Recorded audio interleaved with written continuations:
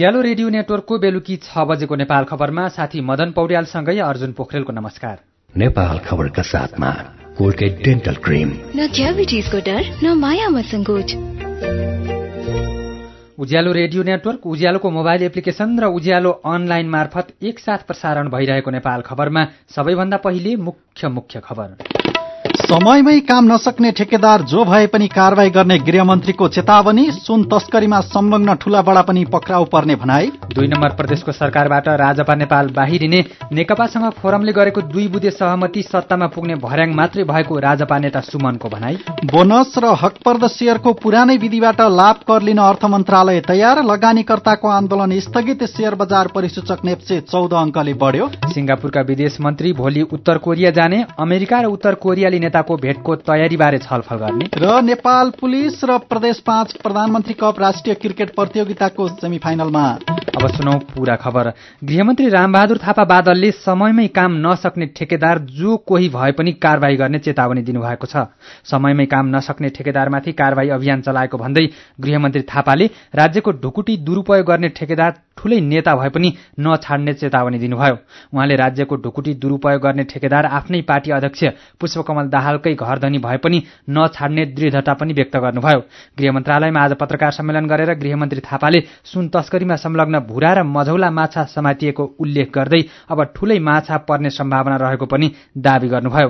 उहाँले सुन तस्करी सम्बन्धी अनुसन्धानका लागि गठित समितिको म्याद थप गर्ने तयारी भएको पनि जानकारी दिनुभयो। गृहमन्त्री थापाले सरकारले समृद्धि र विकासका लागि बाधक तस्करी र अपराधका गतिविधि निस्तेज पार्न विशेष अभियान नै सञ्चालन गरेको पनि स्पष्ट पार्नुभयो। राष्ट्रिय जनता पार्टी नेपालका महासचिव एवं प्रदेश सभा सदस्य मनिष कुमार सुमनले प्रदेश नम्बर 2 को सरकारबाट आफ्नो पार्टी फिर्ता हुने प्रश्न पार्नु भएको छ।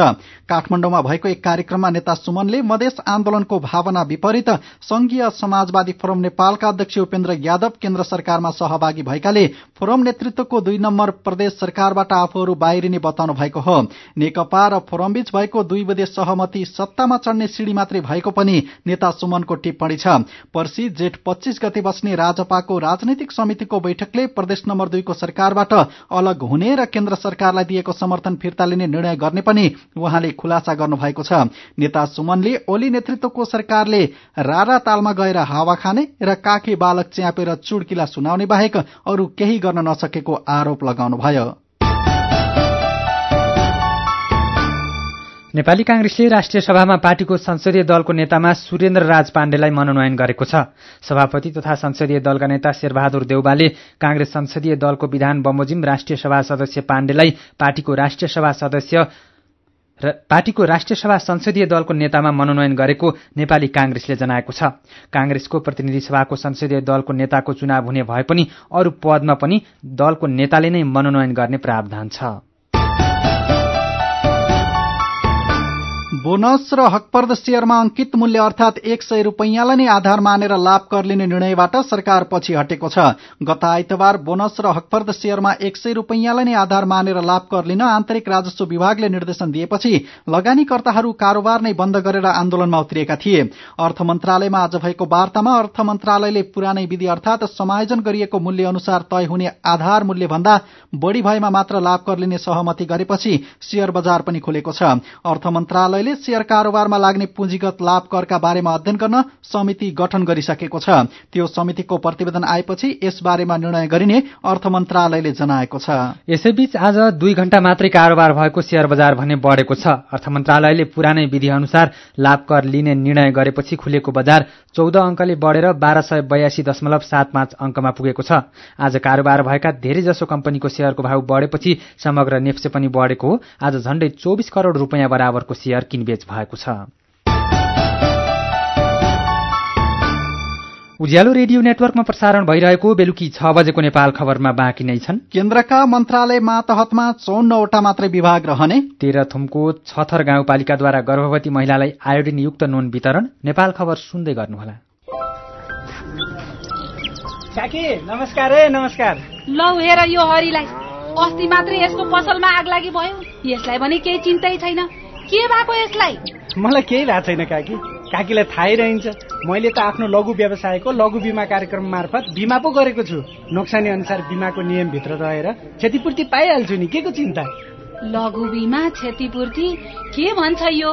ल काकी सुन्नुहोस्, लघु बिमा भनेको मानिसहरूको दैनिक जीवन तथा जीविकोपार्जनको क्रममा आइपर्ने विभिन्न प्रकारका जोखिमहरूबाट हुने आर्थिक नोक्सानीमा क्षतिपूर्ति दिने कार्यक्रम हो। अनि कस्ता जोखिमहरूमा लघु बिमाले सहयोग गर्छ त? लघु बिमा गरेमा विभिन्न कारणले हुने दुर्घटना तथा रोगहरूको उपचार बापत हुने औषधि उपचार खर्च, प्राकृतिक प्रकोप, आगलागी तथा अन्य कारणले हुने व्यक्तिगत सम्पत्तिको नोक्सानी, लघु व्यवसाय सञ्चालनको क्रममा हुने अनिश्चितता तथा नोक्सानी, बाली तथा पशुधनमा हुने क्षति बापत क्षतिपूर्ति पाइन्छ।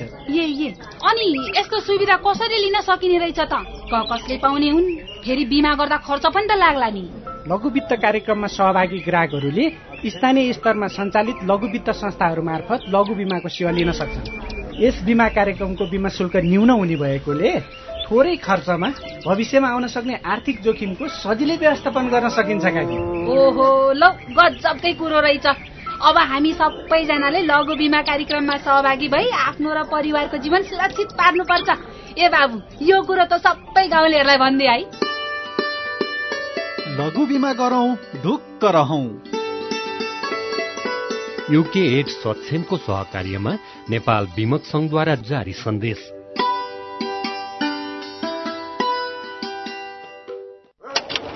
दिदी, ए सञ्चली दिदी, कता हो? ओहो, लौ हेर, काम त मार छ त। अब 1-2 काम गर्ने मान्छे राख्नु पर्यो दिदी। हेर त कति जिस्काउन सकेको यसले। लु भन, किन आइस?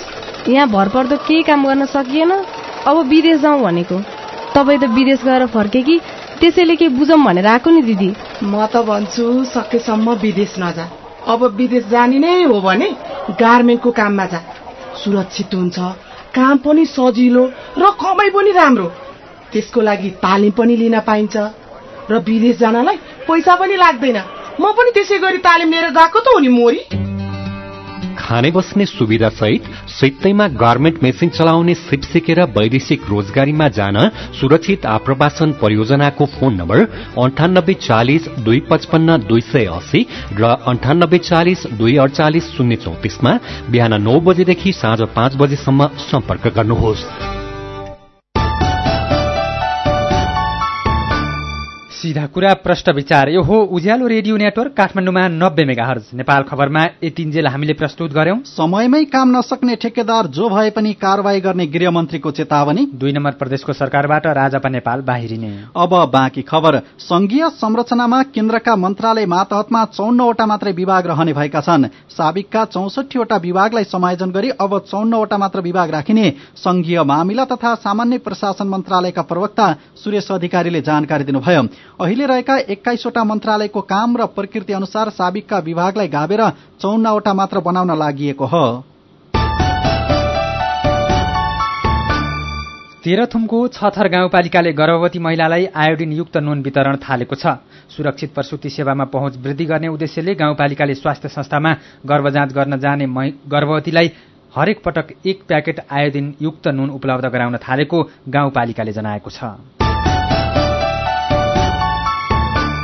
नेपाल खबरमा अब विदेशको खबर। सिंगापुरका विदेश मन्त्री भिभियान बालाकृष्ण 2 दिने भ्रमणका लागि उत्तर कोरिया जानुहुने भएको छ। अमेरिकी राष्ट्रपति डोनाल्ड ट्रम्प र उत्तर कोरियाली शासक किम जोन उन बीच जुन 12 तारिखमा उच्च स्तरीय वार्ताको तयारी भइरहँदा सिंगापुरका विदेश मन्त्री भोलि पोङयाङको भ्रमणमा जाने बीबीसीले जनाएको छ। अमेरिकी राष्ट्रपति कार्यालय व्हाइट हाउसले किम र ट्रम्प बीचको शिखर संवाद सिंगापुरको सान्तोसा टापुमा रहेको विलासी रिसोर्टमा हुने खुलासा गरेको भोलिपल्ट सिंगापुरका विदेश मन्त्रीले उत्तर कोरियाको भ्रमण गर्ने खबर सार्वजनिक भएको हो। बालाकृष्णनको उत्तर कोरिया भ्रमणको कारण प्रष्ट नभए पनि ट्रम्प र किम बीचको शिखर वार्ताको मध्यस्थता र सहजीकरणका लागि यो भ्रमण हुन लागेको अनुमान गरिएको छ। बालाकृष्ण यसै हप्ता अमेरिका पुगेर समकक्षी माइक पेम्पियोसँग भेट गरी फर्किनु भएको हो। नेपाल खबरमा अब खेल खबर। नेपाल पुलिस क्लब र प्रदेश नम्बर 5 काठमाडौँमा चलिरहेको प्रधानमन्त्री कप राष्ट्रिय क्रिकेट प्रतियोगिताको सेमी फाइनलमा पुगेका छन्। त्रिवी क्रिकेट मैदान कीर्तिपुरमा आज प्रदेश नम्बर 5 सँगको खेल 7 विकेटले जित्दै नेपाल पुलिस क्लब समूह बी को विजेता बनेर सेमी फाइनलमा पुगेको हो। हारपछि पनि रन रेटमा प्रदेश नम्बर 7 लाई पछि पार्दै प्रदेश नम्बर 5 पनि सेमी फाइनलमा पुगेको छ। अब सेमी फाइनलमा नेपाल पुलिसले सशस्त्र प्रहरीको एपीएफ तथा प्रदेश नम्बर 5 ले नेपाल आर्मीसँग खेल्नेछन्। आजको खेलमा पहिला ब्याटिङ गरेको प्रदेश नम्बर 5 ले 50 ओभरमा 9 विकेट गुमाएर 200 रन बनाएको थियो। प्रदेश नम्बर 5 का लागि शंकर राणाले 44 तथा सौरभ खनालले 42 रन बनाए। 201 रनको लक्ष्य नेपाल पुलिस क्लबले 44 ओभरमा 3 विकेट गुमाएर भेटायो। पुलिसका दिपेन्द्र सिंह ऐरीले 58 र आरिफ शेखले 45 रन बनाए। उज्यालो रेडियो नेटवर्कमा प्रसारण भइरहेको बेलुकी 6 बजेको नेपाल खबर सक्नु अघि मुख्य खबर फेरि एकपटक। समयमै काम नसक्ने ठेकेदार जो भए पनि कारवाही गर्ने गृहमन्त्रीको चेतावनी। सुन तस्करीमा संलग्न ठूला बडा पनि पक्राउ पर्ने भनाई। 2 नम्बर प्रदेशको सरकारबाट राजपा नेपाल बाहिरिने। नेकपासँग फोरमले गरेको 2 बुँदे सहमति सत्तामा पुग्ने भर्याङ मात्रै भएको राजपा नेता सुमनको भनाई। बोनस र हकपर्द शेयरको पुरानै विधिबाट लाभ कर लिन अर्थ मन्त्रालय तयार। लगानीकर्ताको आन्दोलन स्थगित। शेयर बजार परिसूचक नेप्से 14 अङ्कले बढ्यो। सिङ्गापुरका विदेश मन्त्री भोलि उत्तर कोरिया जाने। अमेरिका र उत्तर कोरियाली नेताको भेटको तयारीबारे छलफल गर्ने। र नेपाल पुलिस र प्रदेश 5 प्रधानमन्त्री कप राष्ट्रिय क्रिकेट प्रतियोगिताको सेमिफाइनलमा। उज्यालो रेडियो नेटवर्कमा प्रसारण भइरहेको बेलुकी 6 बजेको नेपाल खबर सकियो। बेलुकी 8 बजे नेपाल दर्पणमा हाम्रो भेट हुने नै छ। उज्यालोको मोबाइल एप्लिकेशन र ujalloonline.com मा ताजा खबर पढ्दै र सुन्दै गर्नुहोला। नमस्कार।